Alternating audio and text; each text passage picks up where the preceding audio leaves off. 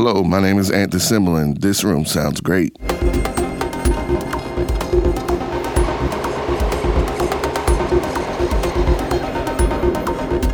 Hello, podcast lovers. Thank you for hitting play on This Room Sounds Great. I'm Reese Williams. We are recording from In Your Ear Studios' illustrious Studio A today. And I know there are a lot of options out there while you are changing the oil on your tuk-tuk or digging in and rewiring your coffee maker. But we couldn't be more grateful that you chose our little old podcast. Thank you so much. Our guest today is a Shako Records label musicians. It is Ant the Symbol. Hello.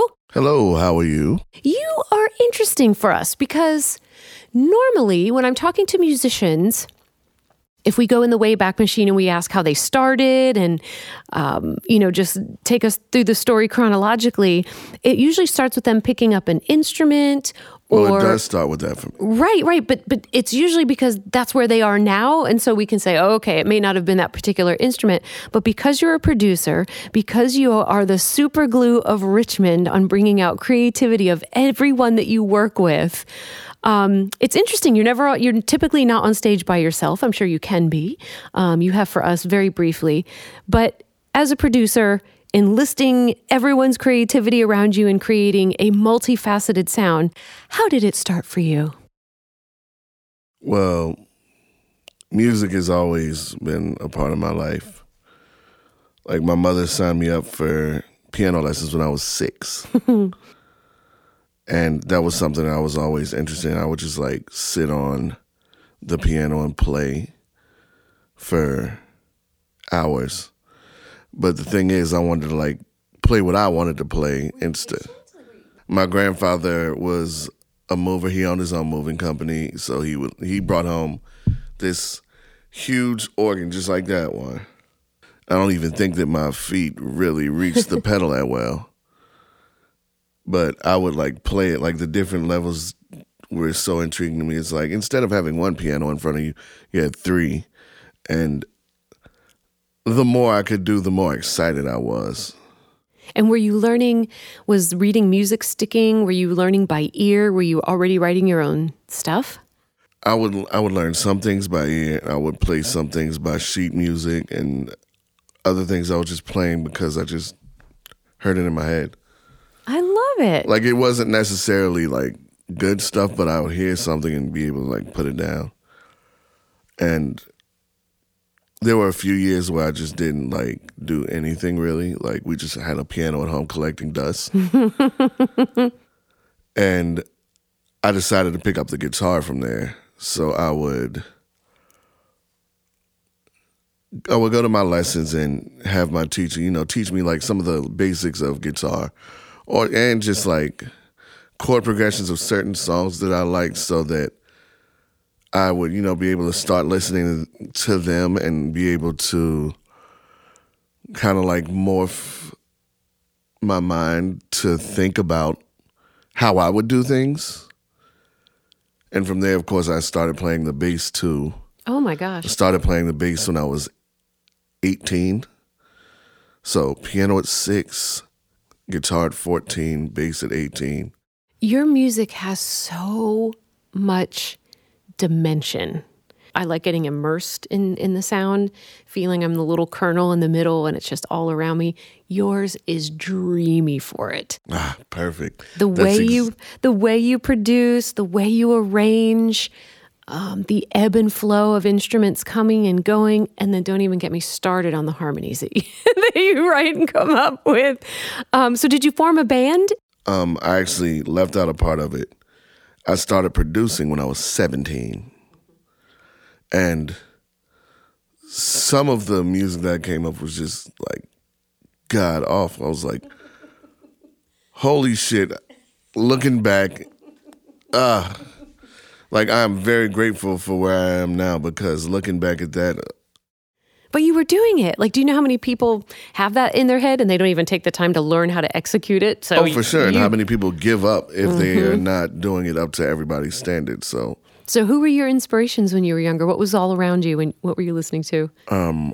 Very young, I was listening, the first few CDs I really recognized by my mother were Tribe Called Quest, Low End Theory, Dangerous by Michael Jackson, the soundtrack to Boomerang, CeCe Peniston's Finally, and just everything that was on the radio. And, you know, music was so different then than it is now. Was MTV still a thing? Oh, yeah. Was it then? Okay, yeah. MTV was at its peak. Mm-hmm. Like, I want to say within the next couple years, they would start doing The Real World, which is kind of dictated where everything is going from there. Yeah. We think the Kardashians are bad. Oh, yeah. Just stick a whole bunch of random people in a house together and see how they function. That was the best voyeurism back then, right? Oh, yeah. And I wanted to be on it so bad when I was too young to be on it. And then the whole time that I was of age to be on it, I completely forgot about it. And next thing I know, I'm like 32, and I'm like, oh, wow, I'm way too old to be on that show now. So looks like that won't happen. Was all that here in Richmond? Have you been in Richmond your whole life? Yes. Right on. I didn't know that about you. Yeah, born and raised. So when did you start pulling in... I started to say enlisting. When did you start enlisting others to create your music magic? I'll say my sophomore year in college, which is when I you were solo for a while. It was just kind of your own thing. Yeah, I was just like doing what I could here and there. And like I had people that would like hear something I'm making, like rap while it was playing, but nothing really, really, really to release to the masses until 2007. That's when I met Illiterate and Gordy Michael. That long ago. Yeah. Because they were doing all of their own stuff off of like industry beats and all of that stuff. And they needed a producer, so that's when they got in contact with me. And that went on for a while. Obliv was also one of the first people that I met. I would say he was the very first one to be like, I like what you're doing. And like the first person out of like somebody that I didn't know that just did music in the city, he was the first one to be like, you are doing something. And from there, that's when I met Illiterate. And then I would be around like the slam poetry scene in the city, so I met a lot of people through that. MySpace was also still a thing, so you were entertaining Tom. Yeah, I'm really like aging myself here, like MySpace. But I would, just like spend hours browsing on MySpace, like different musicians and all of that stuff, and I would reach out to rappers that I really liked. Some of them would leave me on red. Some of them be like, yeah, sure, let's do something. So I ended up working with people out of like San Francisco, Cleveland, just all over. Wasn't that an exciting time when you could connect with people like that? I didn't know that such a thing would be possible, just like sitting at your computer doing all of this. And what was your goal at that time? So were you trying to make a name for yourself as a producer? Did you do it because it was just fulfilling you creatively? Both. Well, okay. Like I definitely wanted to do this as a major thing.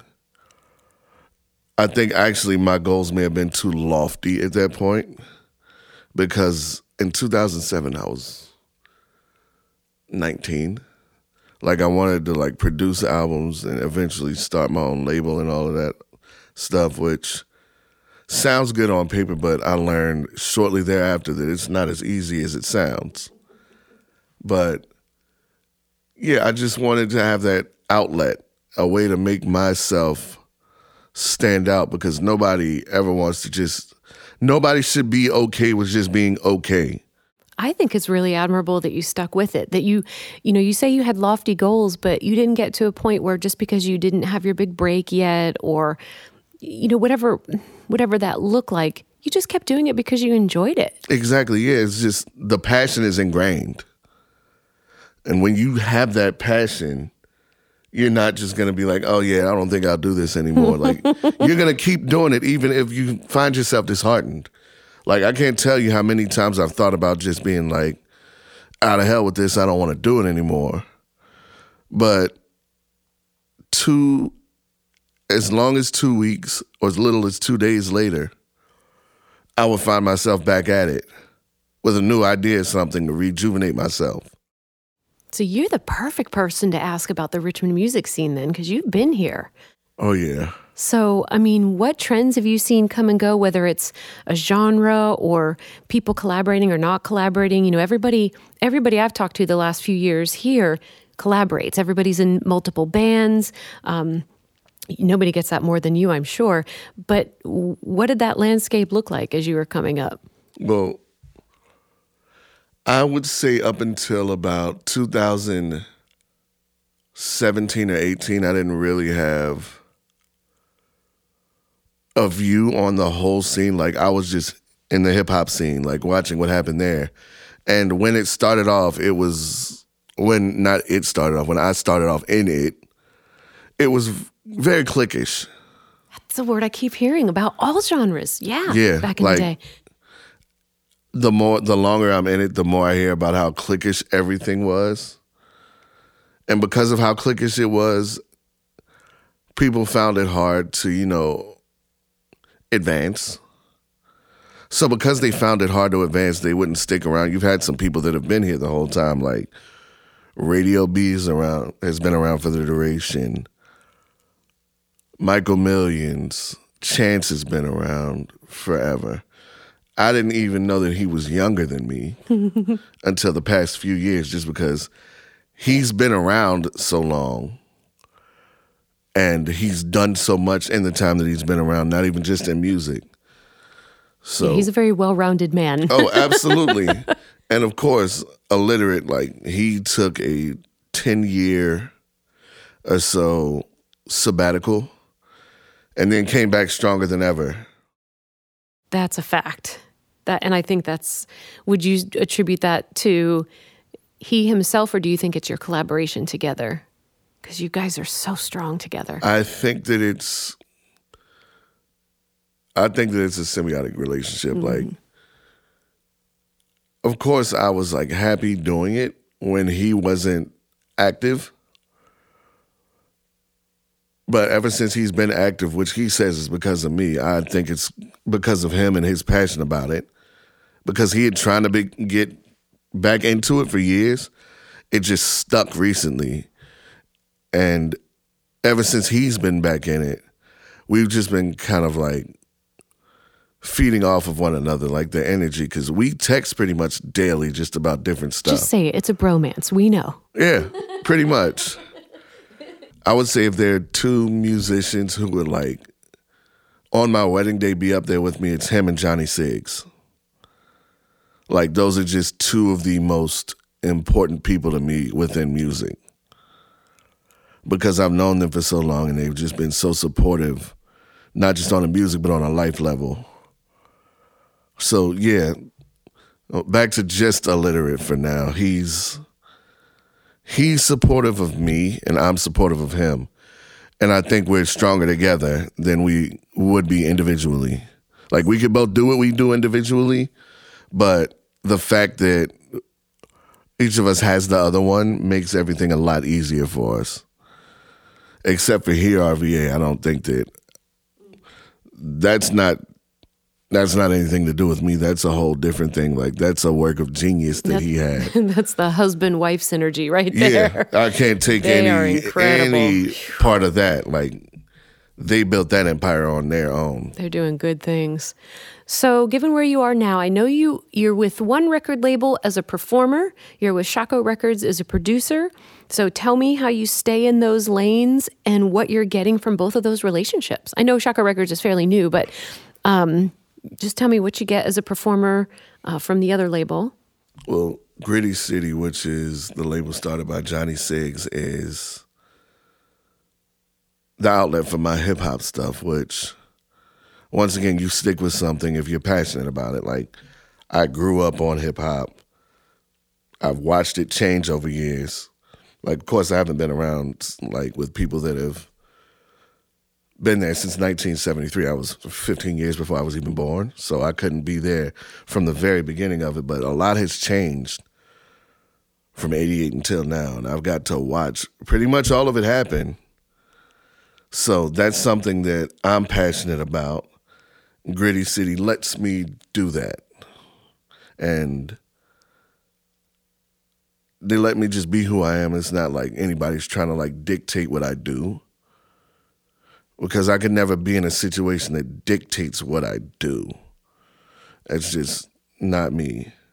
So I don't think I'd ever work on a major label. Most artists don't like that. Yeah, exactly. I mean, the whole point of the whole point of, I don't know what the phrase is, of when you're drawn to that artist, whether you're a label, whatever you are, you like their perspective on the world. You like how they're sharing their perspective on the world. Exactly. It's for who they are. Exactly. No one should ever want to change an artist, especially, it's like when a man and a woman are in a relationship and one of them gets in a relationship with the other because they think that they can change them. No, that's not going to work for anybody. And then Shockoe Records is a fairly new relationship, but what are you hoping to get out of that dynamic, and how are they different? Shockoe Records has become the label that will let me be the forward thinker that I am. Like, when I was working on my album, I was just like, okay, I need a label where I can just be, for lack of a better term, just be me. You shift gears every song. It is the most engaging album to listen to because no two songs sound alike. You're genre hopping everywhere. I mean, yes, there is the cymbal sound running through it, but one of the last albums I remember that was this intriguing to me was Fatboy Slim.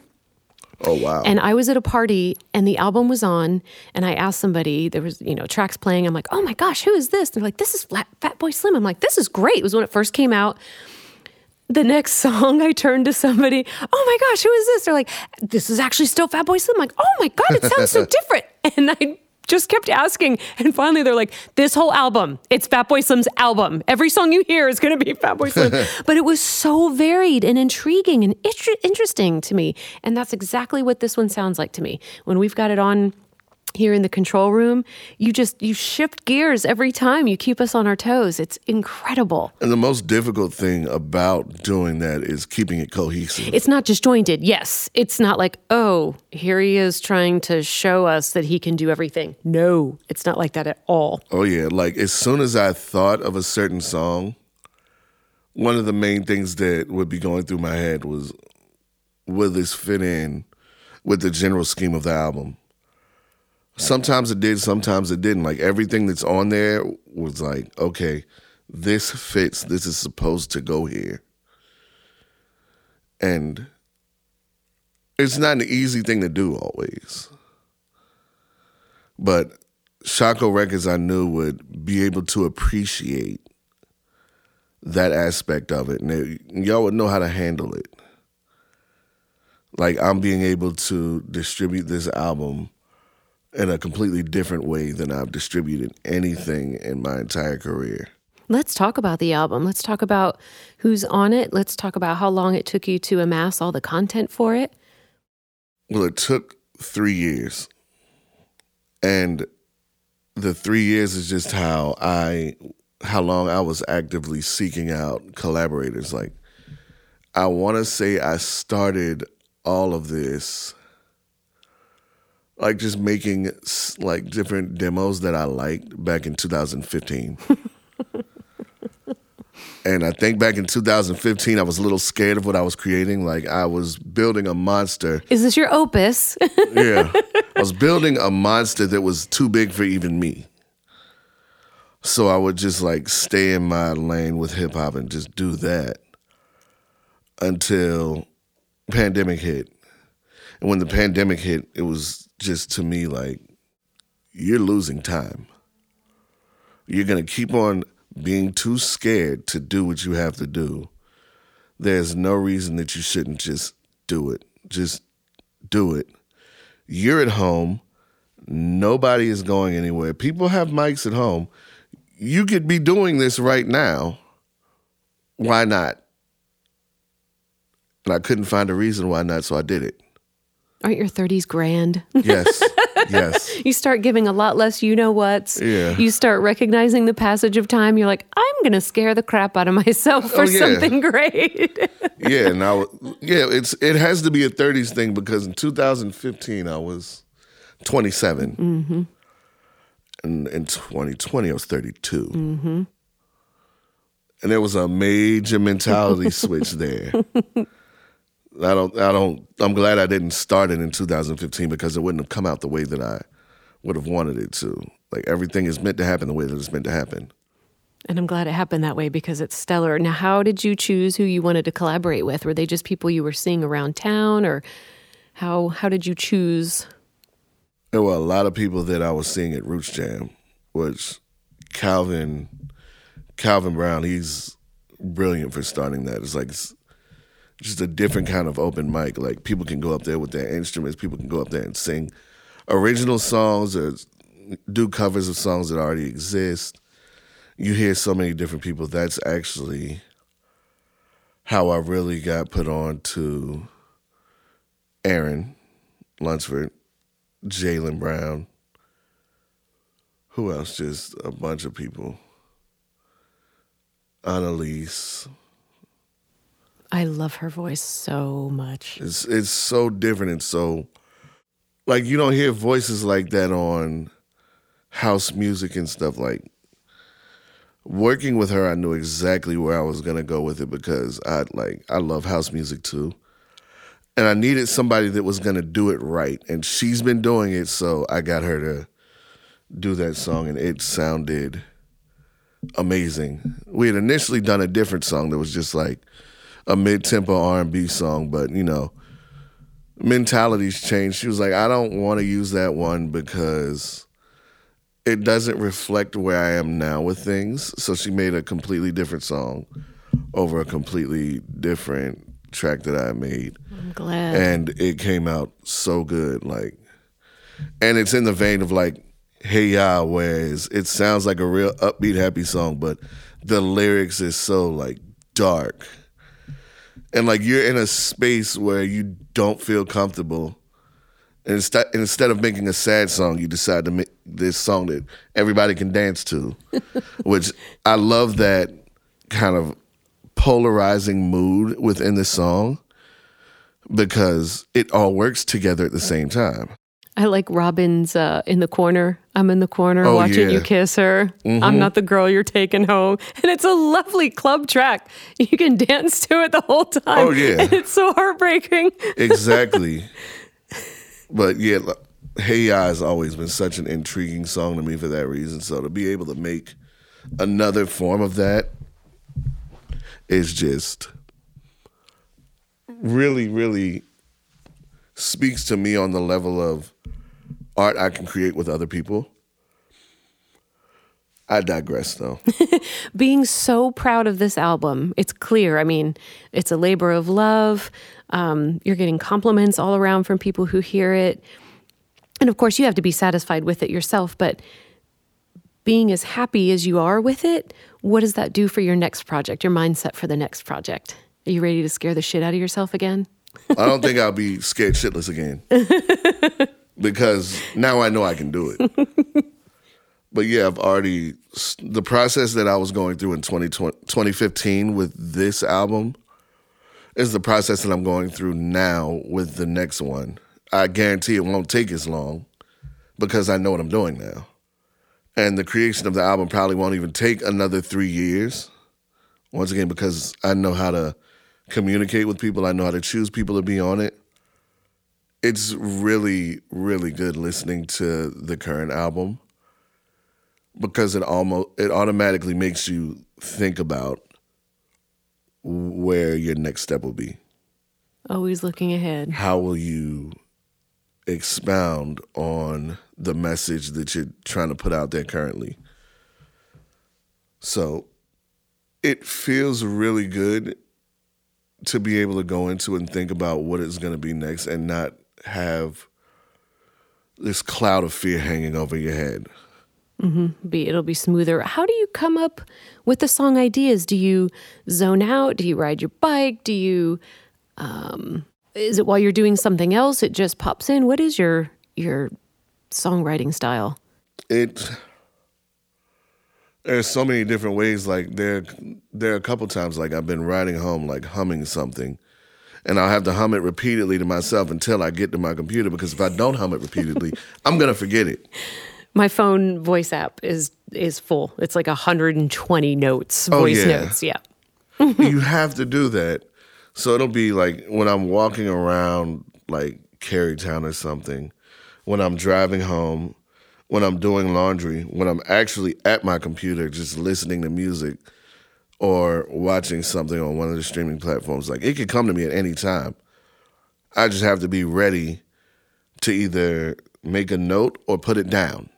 There's so many different ways and moods that will dictate what I'm going to put down. Isn't that a great feeling? Yeah, you never know what's going to come next. You just have to roll with it. And you never know what little seedlings are just going to turn into this full-fledged thing so easily. So what, looking at this album as a whole, it's diverse. You're collaborating with so many names in Richmond. What is the message? What do you want it to say about you and the music scene and the people that you brought in? Well, on a musical level, I just want people to expand their mind when it comes to me as an artist and when it comes to music in general. Because a lot of people don't know what I was capable of. And a lot of this is being said on like the fact that I want to be represented a certain way. It's always been kind of hard to like talk about yourself and like, this is the respect that I want. This is how I want people to see me, but I'm getting more comfortable with that whole part. I don't want people to think that I'm this one-trick pony. I want people to know that I have love for all different kinds of music, and I've gained the ability to be able to make all different kinds of music while staying true to who I am in their eyes. Like, of course, all of this is staying true to who I am to me, but to them, staying true to who I am or who I have been for as many years as they've known who I am. And incidentally, that's kind of the name of the album. Yeah, exactly. Like, just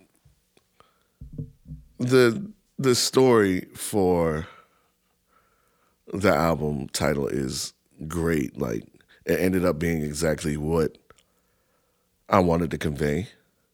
And that title is one level of it, and another is just like how everybody has been feeling since 2020. It's drawn up so many different emotions. Like some people are depressed by it, and other people, just find the time to like build something positive out of it, and like really hone in on something different. So from beginning to end, I just wanted to make it kind of like an uphill journey. Like, you start. Another thing is I view things cinematically. So like the first track on the album is like pretty much opening credits. And then you're starting the story at a point where you're getting ready to go on this journey within, deal with all of the emotions and all of the other like aspects of life, bringing in positivity, getting rid of the negative, letting yourself flourish. And then by the end, you feel like this journey has not necessarily ended, but come to the end of a chapter of it, and you're able to see yourself fully realized, having grown from everything that you've been through. It's so dynamic. You talked about this is how you wanted people to see you. This is how you knew how you saw yourself. You wanted other people. What's really cool about you is you're doing that without any ego, and you're doing it by demonstrating. You can't tell people how to see you. You can't tell people. You can tell people what you're about, but you can't convince people. It has to be authentic. You have to show them the goods. Right. And that's exactly what you're doing. I mean, I think a lot of people, especially a lot of younger people, they still have a little too much ego. There's a lot of talk, right? You know, you can talk about this, the album, you can talk about all these things, but if the work doesn't reflect it, it's difficult. Yeah, and it's hard to let ego just not be a thing. Like, of course, there are times where you want to toot your own horn. There are times that you want to be better than what you hear. But I just let everything speak for itself. Like, I don't go around boasting. Like, yes, I do know that what I do is good. If I didn't think it was good, I wouldn't put it out there. But you hear so many people that are just, like, gassing up what they do before the world even hears it. And it's just like you're waiting on something from them. And sometimes it delivers, sometimes it doesn't.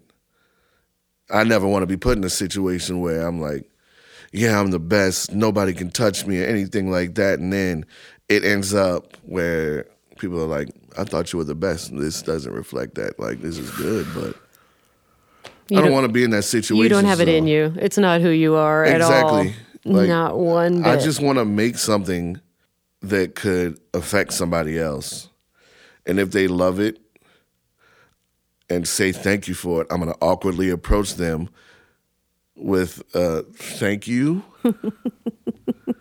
Like, when I say that, I know that I'm grateful for them and I know that I've done something good for that person. I just have, like, overthink how to deal with that. It's who I am, and it's not something I can really change. But I want anybody to understand that if I'm short on words with them, it's because I'm overthinking and I don't have the ego. Instead of for me to just be like, yeah, I don't have time for you, peasant. I don't want anybody to ever think that if I'm just, like, short on words, or that if I'm running over with words, it's an ego thing, or that I just want to hear myself talk, because I genuinely just want to, like, share my experience with somebody, not to hear myself say it, but to just be able to relate. And it's nice to show gratitude. That feels good. It feels really good. Yeah, it feels really good to, like, reach a goal. And at the same time, it feels really good to be able to show gratitude to the people that helped you reach that goal. Because there are very few things that one is able to achieve by themselves. Very few. Like, there have to be other people involved, whether it's just encouragement or actual work. There have to be other people involved. You do a great job of attracting the right people. So tell me, what's been a memorable performance for you? And was it because, like, what's been a stellar performance? What's been a shit show of a performance? Well, I'm going to start with the stellar performance. The stellar performance was right here.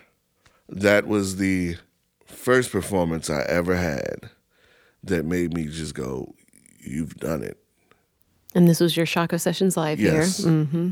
Like, watching everybody in the audience enjoy it, like, really feel it. Knowing that my fiance and my good friend Keisha Eugene, who's a big photographer in the area, watching them smile as it was performed and them telling me afterwards that they couldn't help but sing along to the songs, that was just great. And then just having everybody from different points in my career up there with me, like Elijah Illiterate was up there with me, Johnny Siggs was up there, and then Kelly Strawbridge, who I've known and been close to for a very long time now. And then a whole bunch of people that I just met within the past few years. Some that I even just met within the past year. Some that I even met within just the past month. Like Trevor Peach, who played the guitar. I met him through rehearsal for Elijah's Shako session. He's a dynamic player. Oh, yeah. That's why when I had my original guitar player not be able to make it, I was just like, oh, I'm in a situation, never mind, I know who I'm going to call. When Carlos was watching the show again, he said what's so dynamic about him is he has He plays beautifully. He plays with heart. He doesn't overdo it. Exactly. He reads the room like he is quality. Yeah, a lot of that was communicating one by one with all of the players around me. Like you would look and you would be able to see me make a signal towards one of them, make a signal towards another. And we were able to just like coordinate perfectly. Like everything went without a hitch. And that says something to me as the coordinator and to them as the players. The communication was just like right in there. And it was the same way for illiterates. Like just being able, like it was on a smaller scale, like Will, the drummer, and I were just like very in tune with one another. So the Shako Sessions is that special one because it was a big puzzle with many different pieces, and it all came together to be this beautiful picture. It's definitely one of my top 5 favorite shows. Oh, absolutely. I was so excited about 1,000%. that. Jalen's still my number one, though. It's going to take a lot to knock that one Hers down. is beautiful. You have any guilty pleasures? You got any things that you like to do that you either geek out on or you just feel like, oh, I'll keep that to myself until now? Well, I'm a big, big, big movie person. I know you saw all of the Oscar nominations. Yeah, by the time the Oscars came around, there was only one that I have not seen. So like a huge, I feel like this level of like person that like watches movies has to be called a cinephile. Yeah. And I don't have guilty pleasures because I feel like if you like something, you like it. There's no reason to be guilty about it. Nice. What's one of the silliest ways you've ever hurt yourself? Are you a clumsy man? No. Fun fact, I don't fall. What? You got a good center of gravity? Trip. Yeah, I will trip, stumble, but I just end up right back like in my regular step. I don't fall. You're like a weeble. Yeah. They wobble, but they don't fall down. Exactly. The last time I fell, this is embarrassing.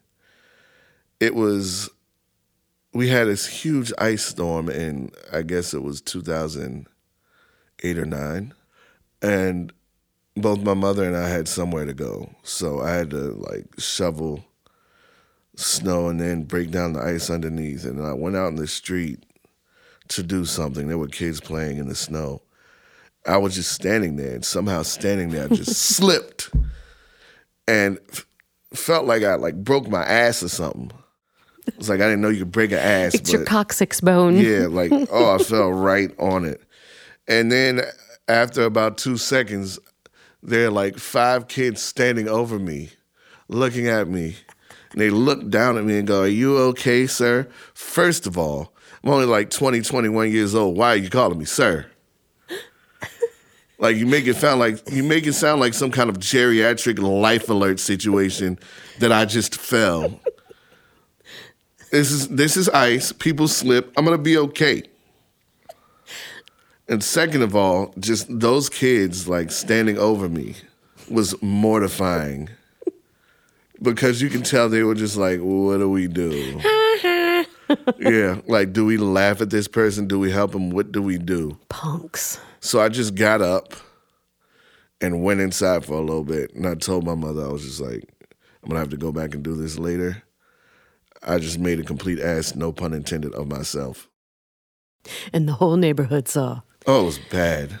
Well, Ant, we think you are just an outstanding addition to the record label. Thank you for having me. I speak for everyone on the label for sure. I speak for everyone who has seen your Shako Sessions live. We've been sending the link to everybody. Oh, me when too. we want to tell them how talent-packed that night was. And where can people go to learn more about Ant the Symbol? You can find all the information that you need at antthesymbol.com, including any links to social media and any music that you want to hear. Feel free to stop by that link anytime. Ant the Symbol's album, I Know Who I Am, is out. It's coming out. He's going to be around town. Make sure you go check it out. Thank you, sir. Thank you. Thank you again for listening to This Room Sounds Great. Be sure to subscribe wherever you get your podcasts and follow us on Facebook and Instagram. Visit ShacoSessionsLive.com to get tickets to our live shows and to watch online. And visit ShacoRecords.com and sign up for the newsletter so you're always in the know of all the groovy things we've got going on. And that's a wrap.